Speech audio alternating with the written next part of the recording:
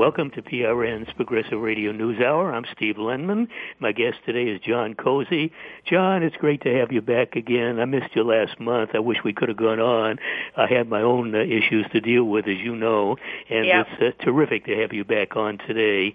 Always so much going on. I want to go on discuss whatever topics are most in your mind, but let's begin at least with some discussion of what's been going on in Paris last week, over the weekend, continuing. It's a daily story, and I wrote 4 or 5 articles on it. Just the event on Sunday, the march and the assemblage in Paris on Sunday, I called it an expression of gross hypocrisy. And the whole event, to me, is nothing but what I believe is a false flag with the Karachi brothers and maybe this other individual who held hostages in a kosher supermarket. I suspect that they were used as convenient patsies to facilitate the policies that I see coming down in France, other European countries, in America in the wake of what happened. A pretty disgusting situation. Well, I was thinking about writing an article about this that is a little bit different, but basically the same point. I was going to talk about, all the hypocrisy. And my point was going to be different. It was that here we have Christmas Day,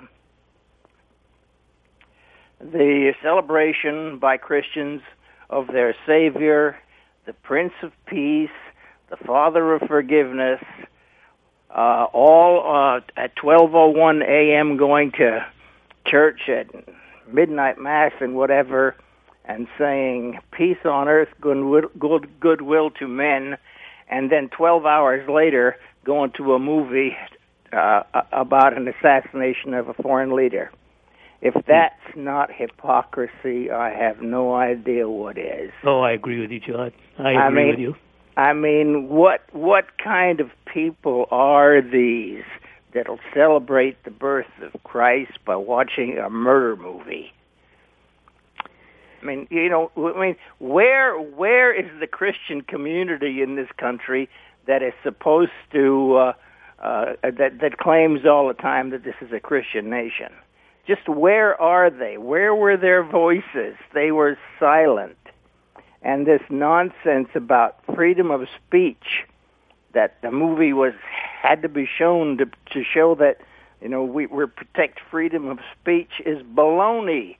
They wouldn't have shown a movie about Negroes using the infamous N-word. They would have been up in arms about it. So there's your freedom of speech for you.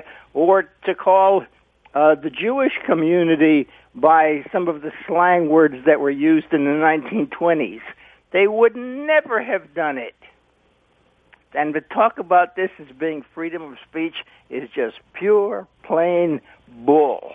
Oh, it is bull, John. The cries of free speech and J. Sweet Charlie, what a lot of rubbish. I mean, this crap that's crammed down the throats of not only French people, but millions of people around the world. I mean, the entire thing was staged manipulation. And I mean, if you want to be concerned about the rights of others, Christian, Jews, Muslim, whatever, what about love thy neighbor and thou shalt not kill and do unto others, etc.? What about those principles? I haven't heard any of those words. That's not freedom of speech. I mean, these are the things that people should live their lives by, the guiding principles that we all should live by. But we don't hear about this. We hear hate. We see murdering black people in America, using Muslims as targets of choice, rampaging the world with one imperial war after another, mourning over 17 dead in Paris, while America and its NATO allies murder millions. Who mourns for them, John? Yeah, it's not freedom of speech. It's freedom of insult. I mean, that's what they're talking about. The freedom that we take upon ourselves to insult people we don't like. And it's okay. It's freedom of speech if we insult people we don't like. But if someone insults us, oh boy, that's a catastrophic event. I mean, it's hypocrisy that's so enormous that it's shameful. And John, the entire group of media personnel who reported on this are as complicit and as hypocritical about it, freedom of speech and the news and everything else as anyone. I mean, I haven't heard anyone bring up the absurdity of celebrating the birth of Christ by watching a murder movie. Nobody said it. Nobody spoke out about it. Well, the media very definitely is complicit, John. I mean, just repeating the official big lies and going on, hyperventilating the stuff that comes out of the nation's capitals in Washington. But I'm even getting tougher than that. I mean, when we speak of the media, that's a kind of amorphous generality. But specific newsmen, the guy on ABC, Muir. The people on CNN, Wolf the Rainbow Blitzer, I mean, they're as complicit personally as the media generally. I mean, they are terrible, disingenuous, dishonest people reporting the news to the American people. Well, that's true, John. And it's somebody needs to say it. Somebody needs to look Wolf Blitzer in the eye and say you're a goddamned liar. But nobody will. I'd love to on national television if he'd invite me on. Yeah, sure, I would too, but no, he won't do it. But that's what needs to be done, and that's my take on what's happening in Paris and what. This massive demonstration that they had, it's nonsense. Demonstrations won't affect anything. If those Kalachi brothers or whoever they were really members of ISIS or supporting ISIS or Al-Qaeda or whatever, they're not going to be influenced by watching that demonstration. It's a joke.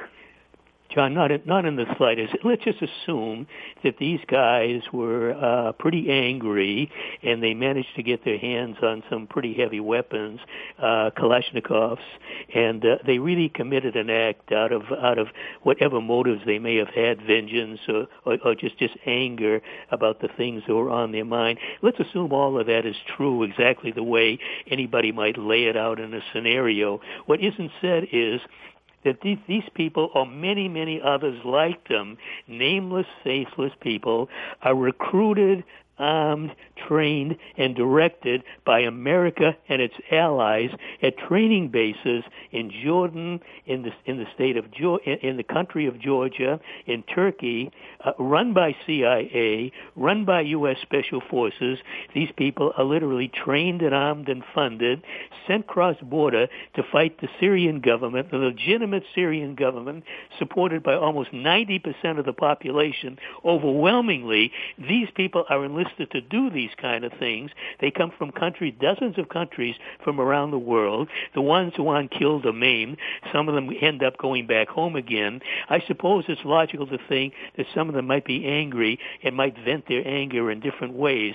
So let's assume everything happened the way it was spelled out in the media. The real villain is America and their allies for initiating these kinds of activities, for recruiting these kinds of people, for training them, for teaching them atrocities. The atrocities these people commit in countries like Syria, Iraq, and elsewhere are taught to them by U.S. operatives from other countries. They learn these things. They just don't go out one day and say, oh, well, we'll start beheading people. They're taught to do these things and commit other atrocities and use chemical weapons against innocent people, against civilians, men, women, and children, and then again, some of them go home, and incidents happen. But again, the guilty parties are America and its allies and it's Israel, because they're the ones that plotted these things, carrying out their schemes, enlisting people from around the world as patsies to carry out their agenda. Let's point fingers at the real guilty parties, not the people who have been used to serve their purposes. But, of course, you'll never get an explanation like that, John, in the major media, the scoundrel media, as I like to call it. Well, yeah, I mean, no, you're not going to get an explanation like that, and no one's going to ever admit that the government was involved in doing it. So you know, I mean that's all worthwhile to say, but it carries no probative value. It never, it's not going to convince anybody who's not convinced already. Oh, I agree with you. I know intelligent people, John, who, when I say things to them like you and I are discussing now, they look at me like I don't know what the devil I'm talking about. Yeah. and some will even say, why are you criticizing America? My God, I mean, do these people live in a cave? Don't they know what's going on? Yeah. It's very hard to understand how they don't see what's going on. But then again, that's a feature of our society in general. I mean, people can look evil straight in the eye and not see it in our society, and I that's hard for me to understand, but I mean, they do it all the time. Oh, indeed, they do it all the time. Well, I won't mention any names, but some people I know, and intelligent people who should know better. And in this day and age, when it's so easy, so simple to find out the facts about major issues, it doesn't take a lot of time. If you spend 15 minutes a day, dare I say 30, instead of your eyes glued to a TV set telling you nothing but rubbish, just a small amount of time, you'd know virtually, you wouldn't know everything, but you'd know enough about what you needed to know to realize that your government lies to you, that the things they claim they're carrying out to help us, to benefit people, to improve life in America, it's a lot of rubbish. It's a lot of big lies. And if you knew it and realized how these policies are harming you, then just maybe there might be an incentive to do something to change things. But instead, people focus on TV. They go to the ball game. They go shopping. They go to movies. Exactly what the government wants you to do. Hey, I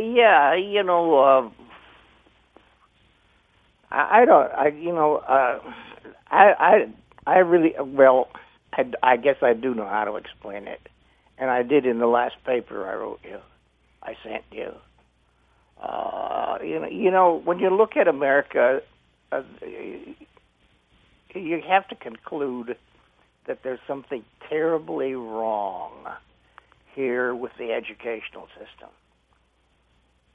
How is it possible that Ted Cruz, the senator, could grow up in a home that's with a right-wing father and absorb all that stuff, and then go off to college and never learn a thing, and manage to get awarded degrees? How is it possible that kind of ignorance survives the American educational system? The same sort of thing is true of Rand Paul. I mean, he hasn't had an original idea of his own. All he does is parrot what his father taught him when he was 10, and somehow or other goes through college more than 4 years. And comes out as dumb as he was at age 10. How is that possible? It can only be possible if the educational system is teaching the same damn junk that his father did. That's the only way it's possible.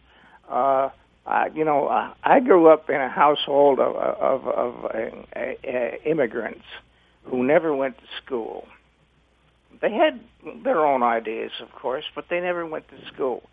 If I had come home from college and had the same ideas that my father had, he would have said, "Johnny, you're wasting your time. What the hell are you going to college for if you're not learning anything?" But we don't have that attitude in America anymore. We people go to college, and don't learn anything but conventional, what's known as the conventional wisdom. And I pointed out in that paper that conventional wisdom is not only rarely wise, it's rarely true. And our universities, I don't care where you start, are all doing it. They're teaching conventional wisdom. And when you look at what universities teach and what they don't teach, you get a very good idea of what the society is about. Well, John, that's absolutely true. And I've quoted Howard Zinn, the late Howard Zinn, a number of times saying that the purpose of education through the doctoral level is to teach people how to be good citizens. Don't tell them what they need to know. Just make them good citizens so they'll go along with the policies that the government continues to institute. And it took me getting out of college for a while and grad school for a while, John, to realize really what the word commencement really meant. The beginning of your education, and my education was mainly after I finished up my formal schooling and what I taught myself. So what college and graduate school did for me is it taught me how to learn, it taught me how to think, but the real learning of the stuff that I most need to know, I had to do it myself because they didn't give it to me. Yeah. And in my paper, I wanted to point out that the difference between what we teach in school and what we don't teach in school. And what we don't teach in school marks the culture, characterizes the culture to a greater extent than what we do teach in school. I pointed out, for instance, there are at least 3 war colleges in America. Okay? There is not a single peace college in America. We don't teach peace. They don't teach peace. John, war. There's a so-called Institute of Peace. It may have a longer name, but the last thing it promotes is peace. Yeah. It calls it, real Orwellian, John, calls itself peace and really is a war promoter, not a peace promoter. Yeah, but I pointed out, we have theology schools. Okay, we have no atheology schools, which strikes me as being interesting. We have trade school, business schools that teach trade policy. We have no business school that teaches smuggling policy. Why? Huh? Well, we don't want people to smuggle. We want them to trade. Okay. I pointed out that once upon a time, not too long ago, in the public schools, girls learned home economics and the boys learned shop and auto mechanics. No more. Why not? Because if you don't know how to do it, you have to buy it. Okay? If you can't fix your car yourself, you have to take it to a mechanic and pay him. If you can't cook, you go to McDonald's. Okay? And then the capstone of the paper was, there's another thing that we don't teach. We don't give doctorate degrees in morality. Mm-hmm. We do not teach morality in any of our educational institutions, which means that we don't approve of morality.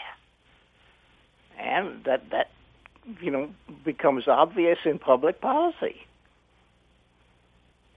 So my point was that the educational institutions in this country are nothing more than cultural mouthpieces for, in fact, what happens to be a 16th century English culture.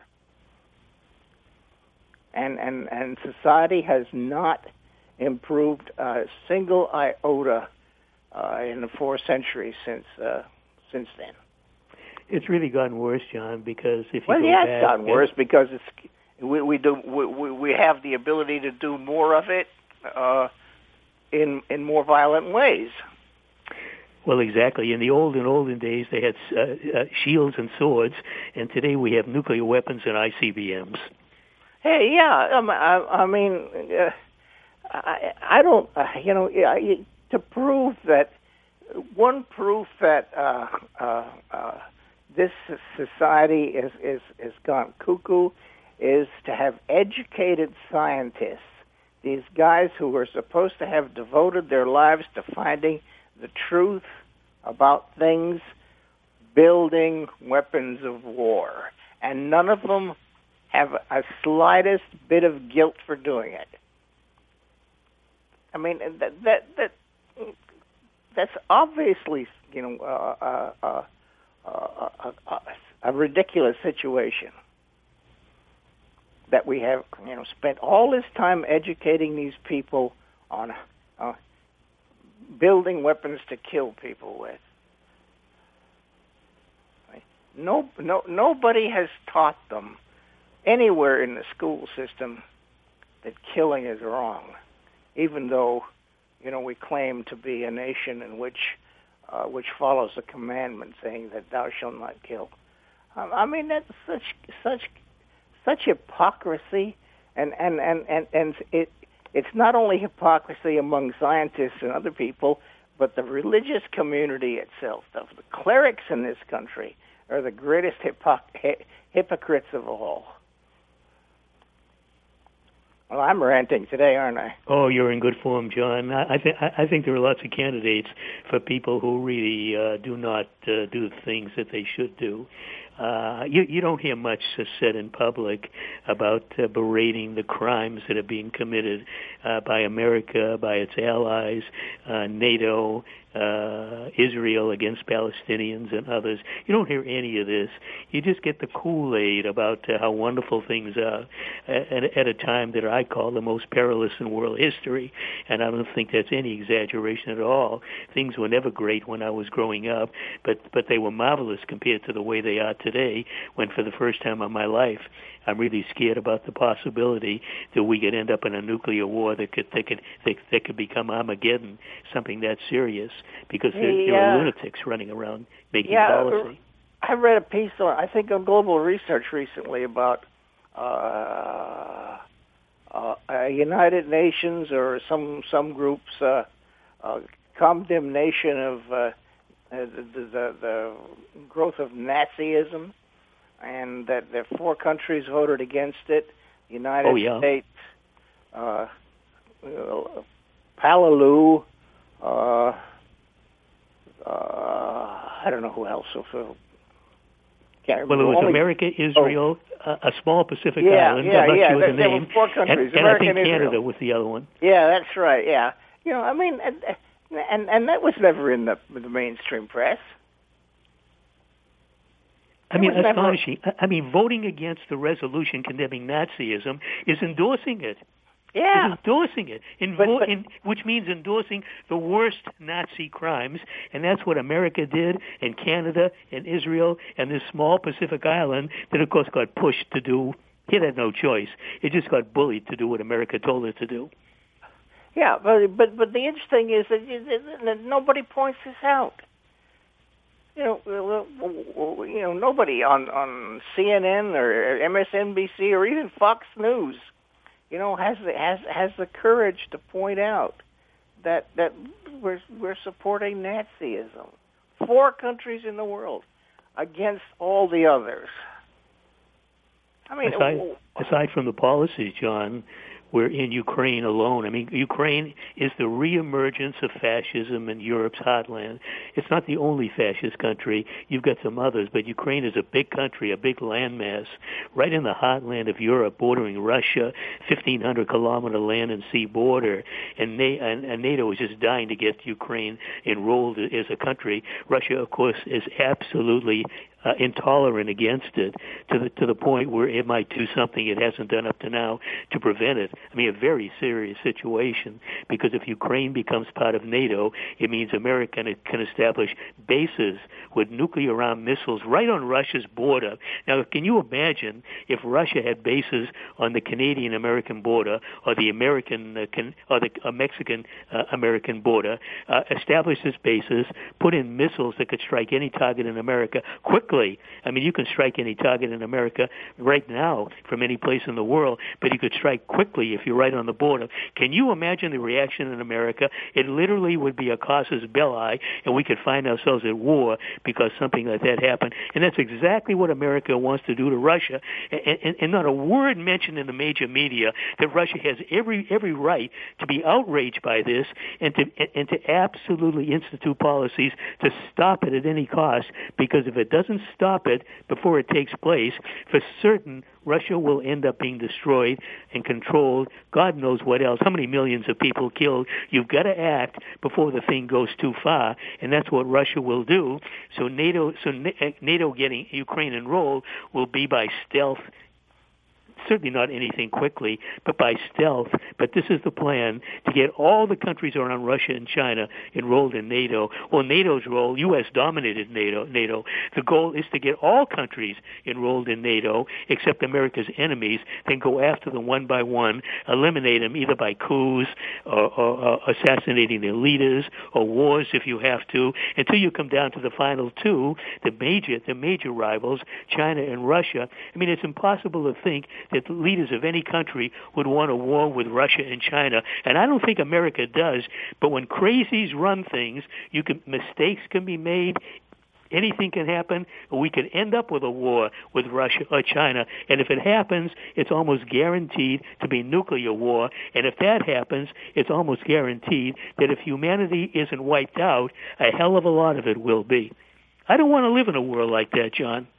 Well, yeah. I mean, I agree with you.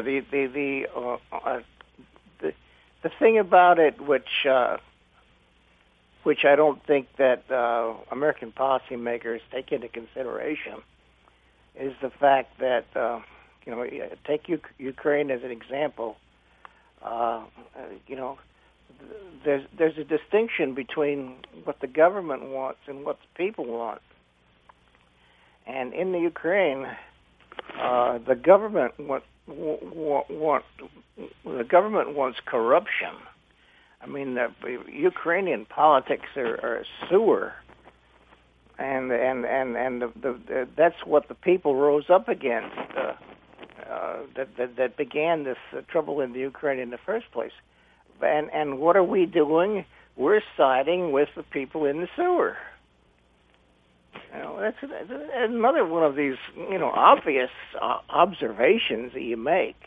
I was reading about IKEA wanted to sell furniture in the Ukraine, and the Ukrainians wanted to buy it, but IKEA couldn't open an outlet in Ukraine because the people who had to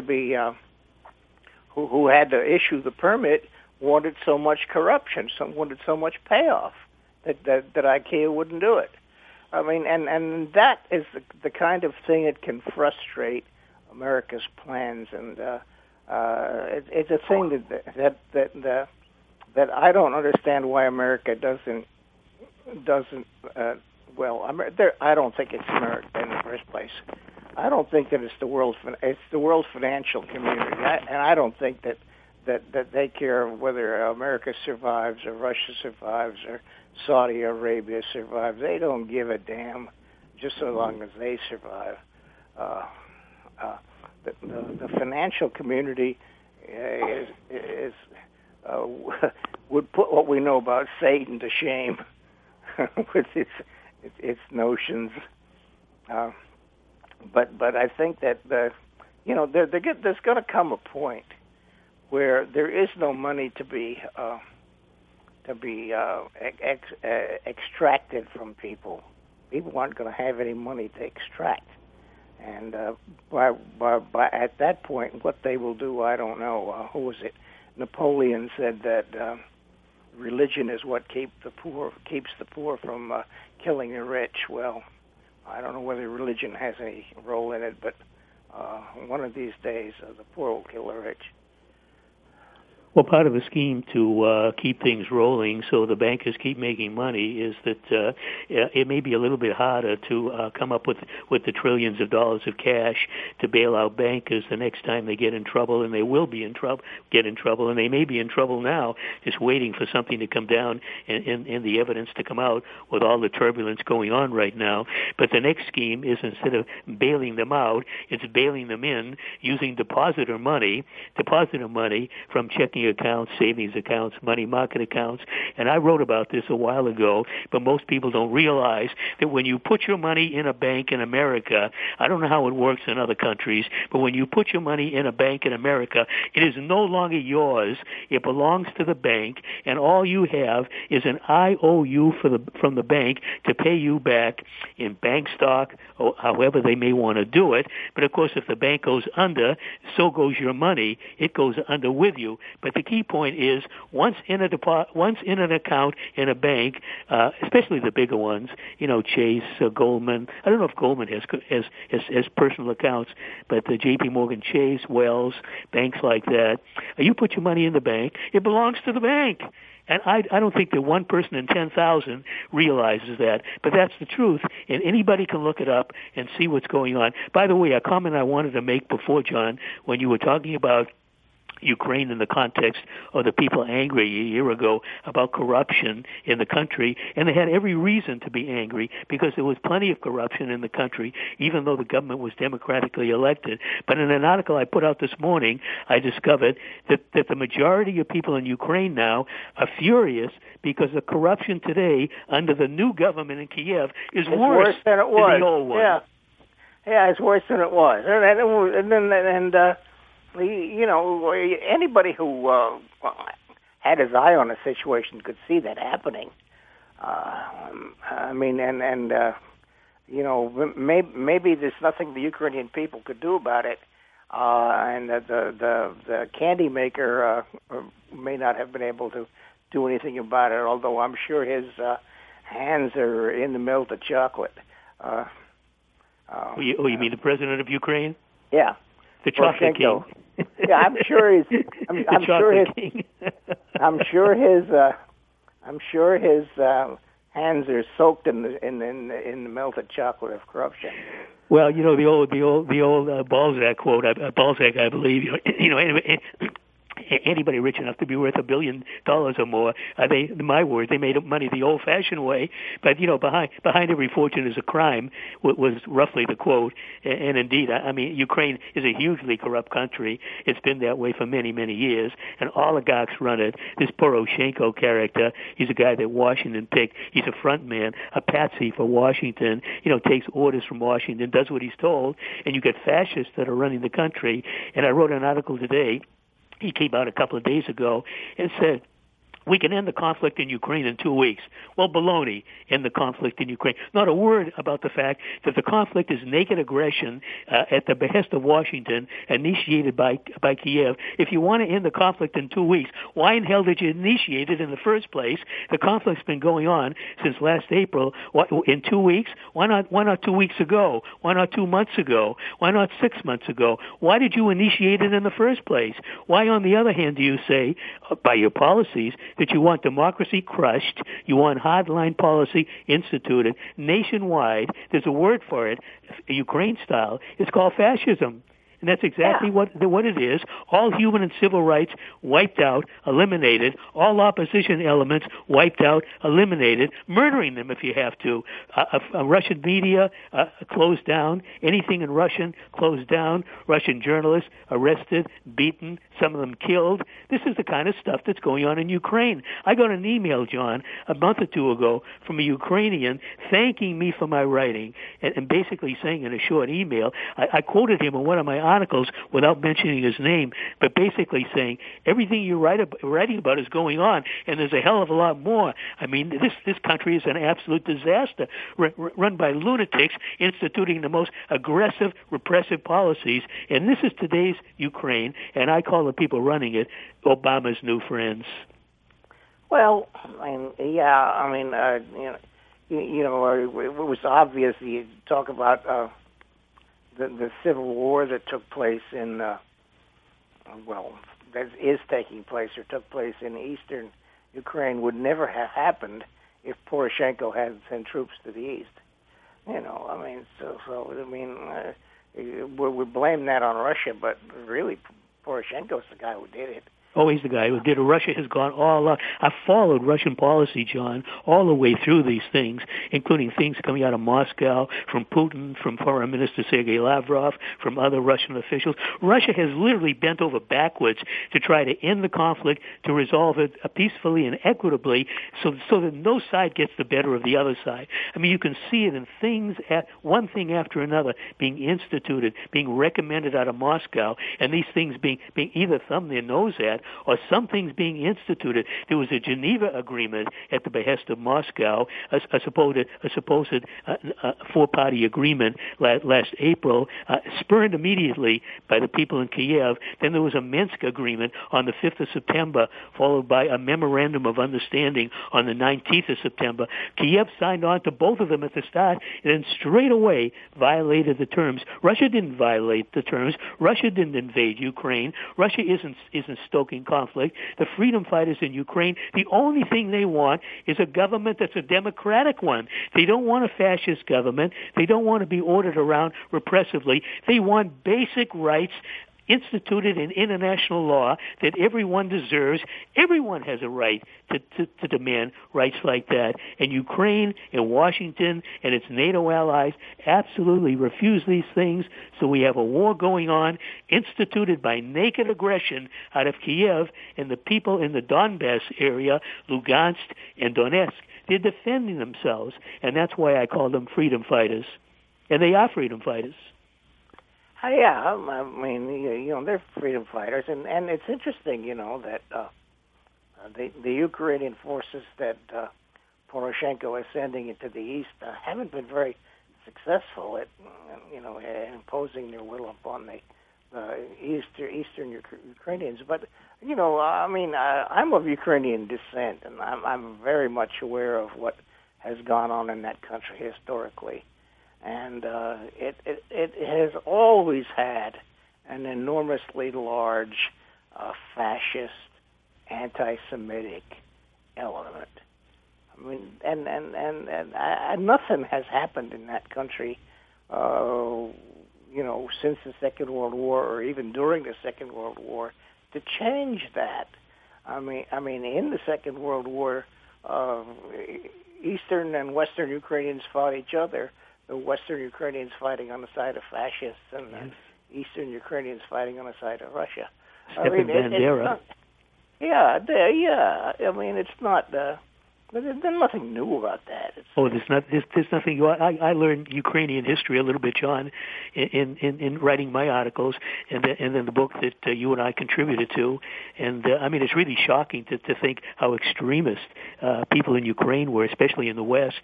And this Stepan Bandera, I mean, a Nazi supporter who wanted to murder Jews and murder others. I mean, he was as bad as the worst Nazis in Berlin. Yeah, you know, and the hypocrisy of it all, the contradiction. The United States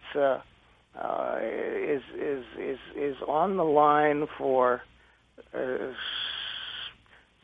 supposedly protecting Israel and against anti-Semitism, etc. And it's also supporting fascist Ukrainians who want to kill Jews. I mean that it's I put this in an article you know, sometime back ago about Henry Kissinger. He's just a resurrection of Machiavelli, and that's all he is.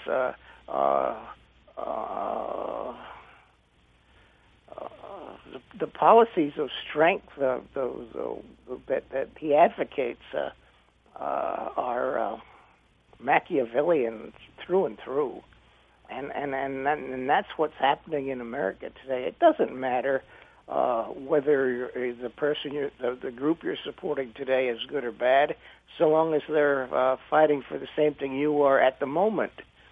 I mean, you know, if we're supporting ISIS, and it could very well be that we are, in order to overthrow the government of Syria. The minute that the Syrian government is overthrown, or we'll be supporting somebody to overthrow ISIS. I mean, that's just the way it goes. So who was it? General Patton at the end of the World War II wanted to just keep driving the tanks into the Soviet Union through Germany and continue the war. I mean that's generally the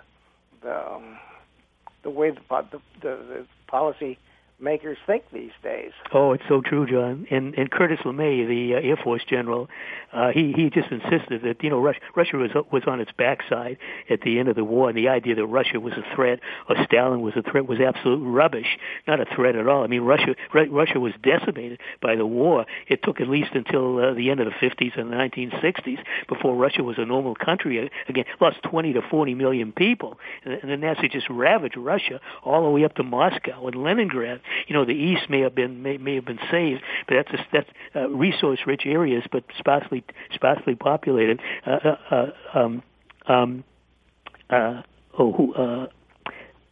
Stalin, I guess it was, moved Russia's industry into the east to protect against the Nazi bombing. But if it wasn't from help from America, then maybe Russia would have been entirely run over, as big a landmass as it is. I mean, I don't know whether the entire landmass could have been run over. I mean, Russia is such a huge country. I mean, running from the Polish border to the Pacific Ocean, my God! And all these years ago, when moving around wasn't quite as easy as it is today.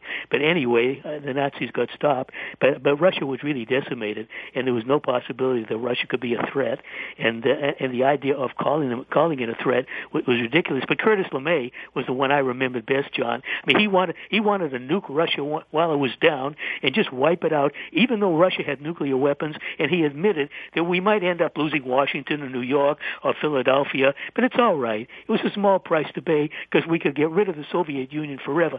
These are the crazies that make policy in Washington. Thank heavens we had Jack Kennedy in those days, John, and I wrote about Jack Kennedy once, being in a national security meeting with people like this.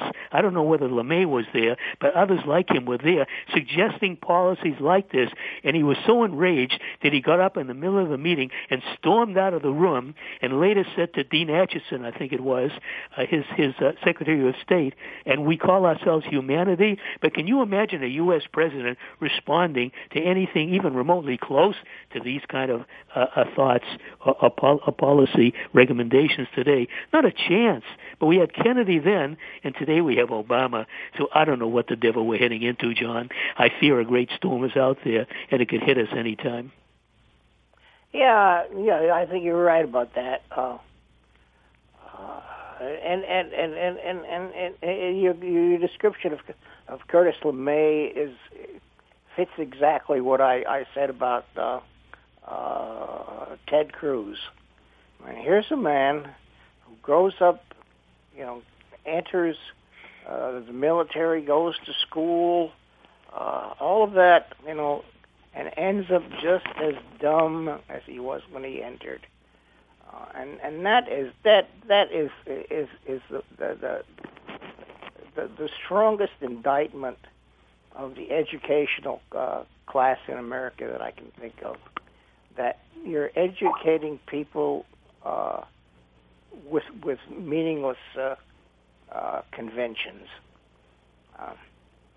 And the thing that got me into this, thinking about this, was I was living in Texas a few years ago when there was an anti-evolution thing by the state's school board, and they were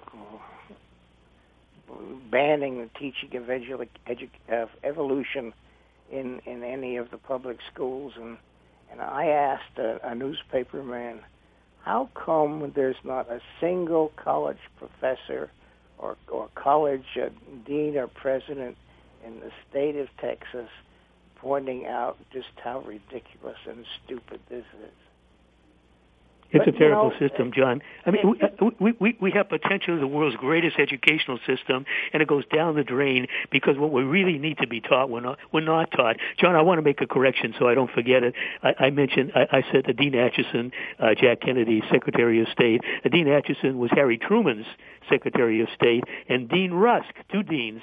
Dean Rusk was Jack Kennedy's Secretary of State. So at least I got that corrected. Yeah. Two deans. But there's another thing that I don't think that that the world's financiers, the people running this corrupt system, realize is that up until now, wars were fought between somewhat nation states with armies, and the Pentagon, people in the Pentagon, still want to fight that kind of war. They still keep reifying non-government states like Al Qaeda, which never was an organization of any significance to begin with.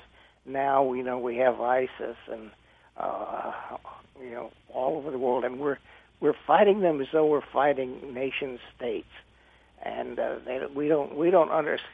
During the Second World War, there may have been saboteurs, but there weren't assassins in foreign countries.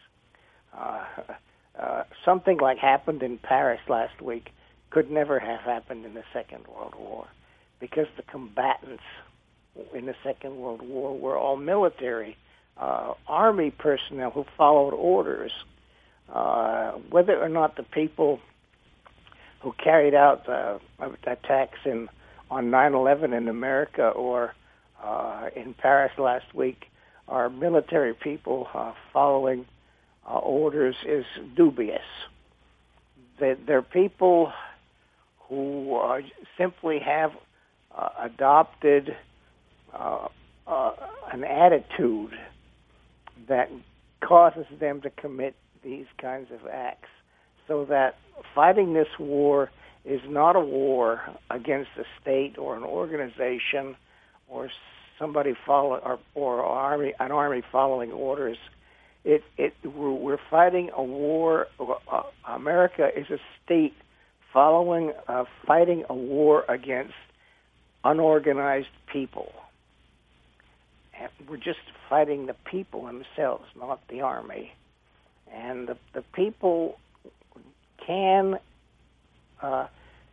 do things on their own initiative without having any orders from anybody whatsoever. And when you look that in the face, you face a worldwide element that's similar to the criminal element in capitalist countries. That no matter how strong the police powers of that country are, the criminal element is impossible to defeat. And I'm afraid that that's what's happened. Well, that's right, John. And in an article I wrote, I quoted from Goethe via another guest on this program, Stop NATO's Rick Rosoff, speaking about we're confronting monsters of our own creation. And indeed, they are monsters of our own creation, including the Al-Qaeda types that at least go back to the 1980s, the Mujahideen recruited by America to fight the Soviets in Afghanistan.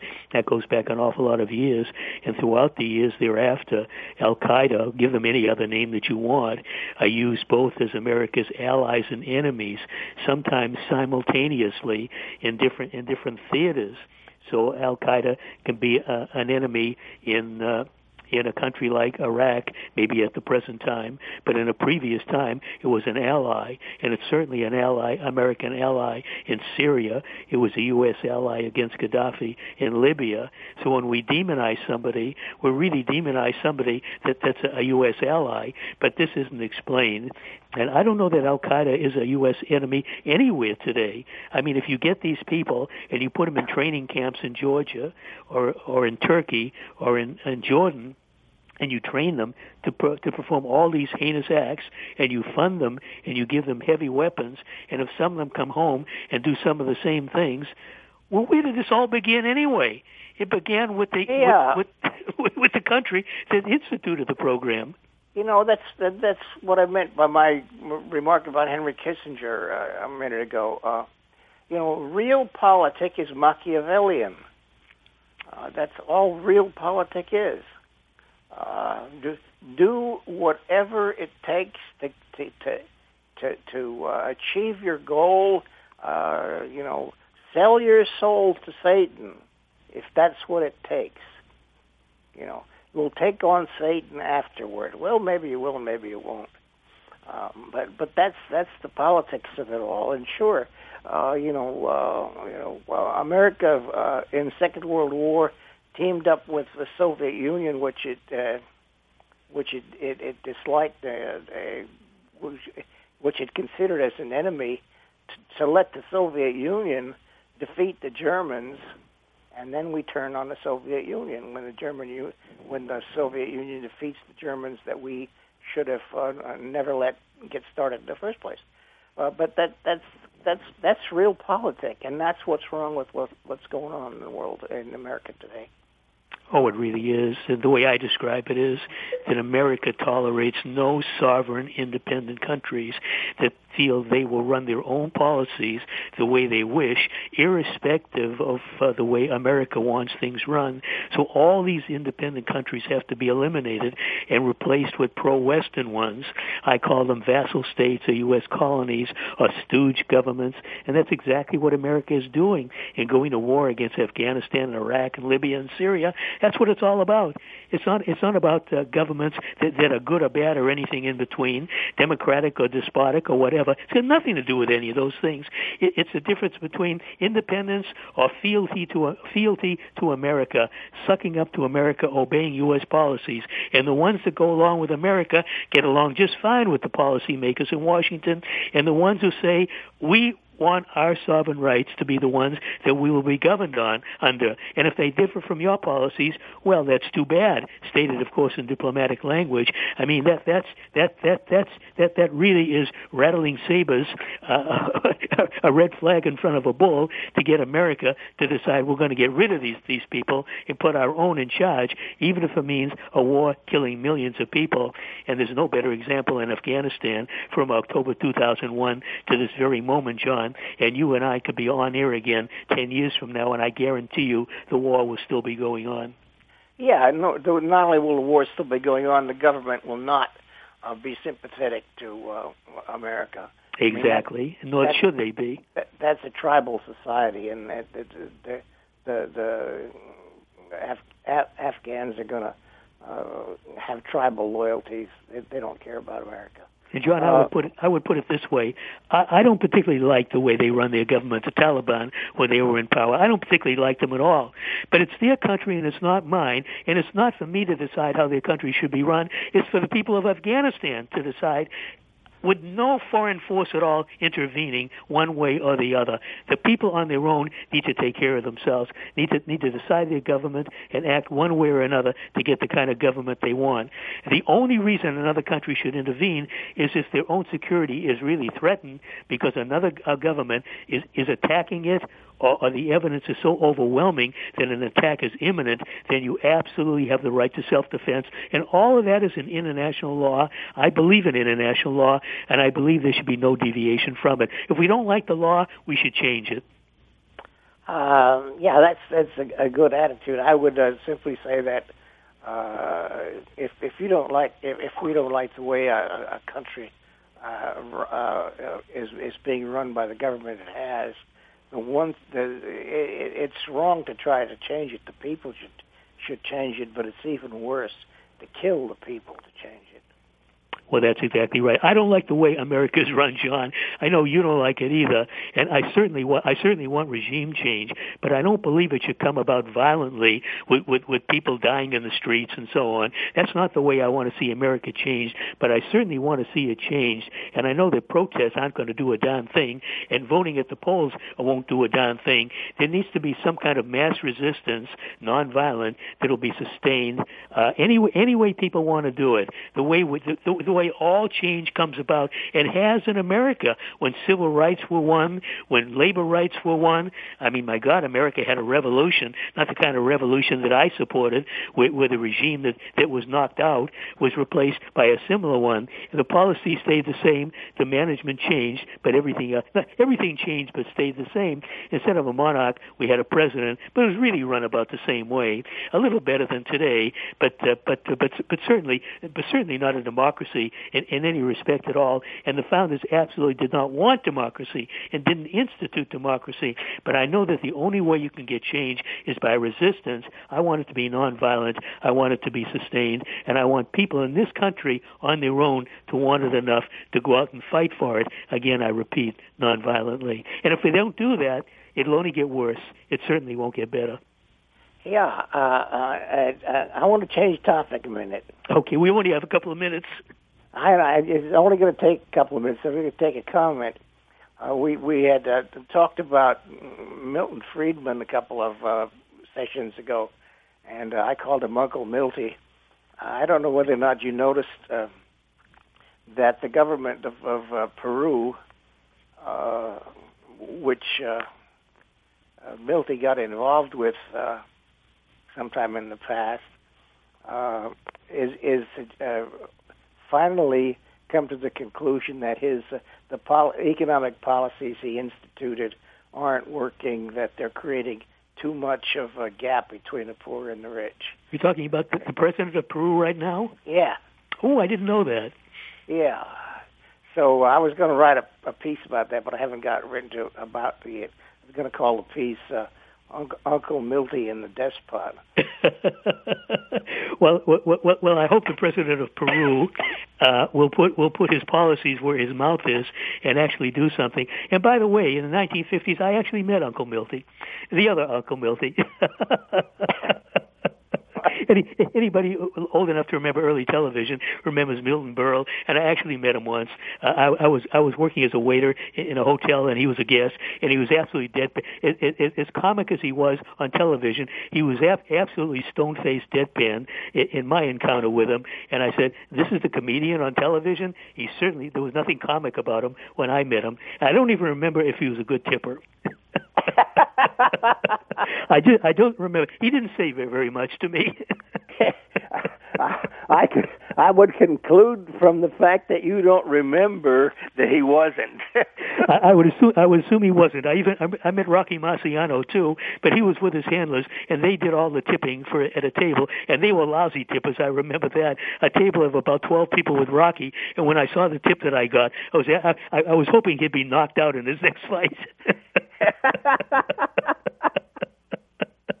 Of course, he had nothing to do with it. His handlers were handling it. But those were the old days, John. We're just about out of time. It's a pretty dire situation that we face, and I don't know where things are going. I see nothing ahead to give me hope that we're going to see something a lot better than what we're facing now. But I really fear for the young people, and I fear for us all, because we can end up in some kind of a global conflict that could be something there's no coming back from. And considering the people in Washington making policy and the ones they're associated with who don't have the backbone to decide they're going to decide policy on their own, to hell with America, then anything is possible, John. We could end up with a nuclear war. I don't think it's likely, but I do think it's possible, and the possibility is enough to scare me. Yeah, I'll tell you, there's another possibility, and that is that there'll be violence in the streets in America unless something happens here, and the United States is then going to have to face the world and explain its own violent nature at home. Well, you're right, John. We saw it in the 1960s, the civil rights protests with cities being set on fire, and conditions now, I think, are even worse than they were back then. Yeah, and we're heading for an explosion. And the way the country is polarizing itself, people against the police. But of course, it's not people against the police. It's people against the establishment, and the police is simply the establishment's instrument of violence. Indeed, the police are not there to serve and protect us. They're to protect the people in power against the popular will of the people, and that's what the police are there for. Oh, I don't know why we continue this nonsense. The police isn't. The police don't exist to protect anybody. The police exist to protect property. That's all. That's all they have ever done is protect property. Well, of course, the people of means are the ones who own the property, John. Well, yeah, the people of means are the ones who own the property. But a policeman doesn't care. The police don't care if a rich man with a pocket full of diamonds gets killed and his diamonds get stolen if they catch the culprit. I mean, they're interested in catching the guy who stole the diamonds rather than saving the life of the guy whose pockets contain the diamonds. I mean, they might also be more interested in seeing what kind of loot they can put in their own pockets to profit. Well, yeah, that might be true too, but I mean, theoretically, there's this nonsense that police exist to protect people. It is baloney. Oh, it is baloney. It absolutely is baloney. When you see a police car and it says on it, "We serve and protect," what a lot of rubbish. John, I know we're out of time. I haven't been cued by my studio, but I think we've come to the end of the program. It's been another great hour, John. It goes by so fast. There's always so much to discuss. I look forward to getting you back again next month, John, for more. Okie doke, Stephen. Take care. How you feeling? I'm feeling reasonably okay. Still working on my issues. Some days better than other days. Today was a pretty good day, John. When I had to cancel out on you a month ago, it was not at all a good day, but it certainly is a much better day for me today. Well, good. I'm glad to hear that. Thank you, John. We'll talk next month. Okay, bye-bye. Thanks.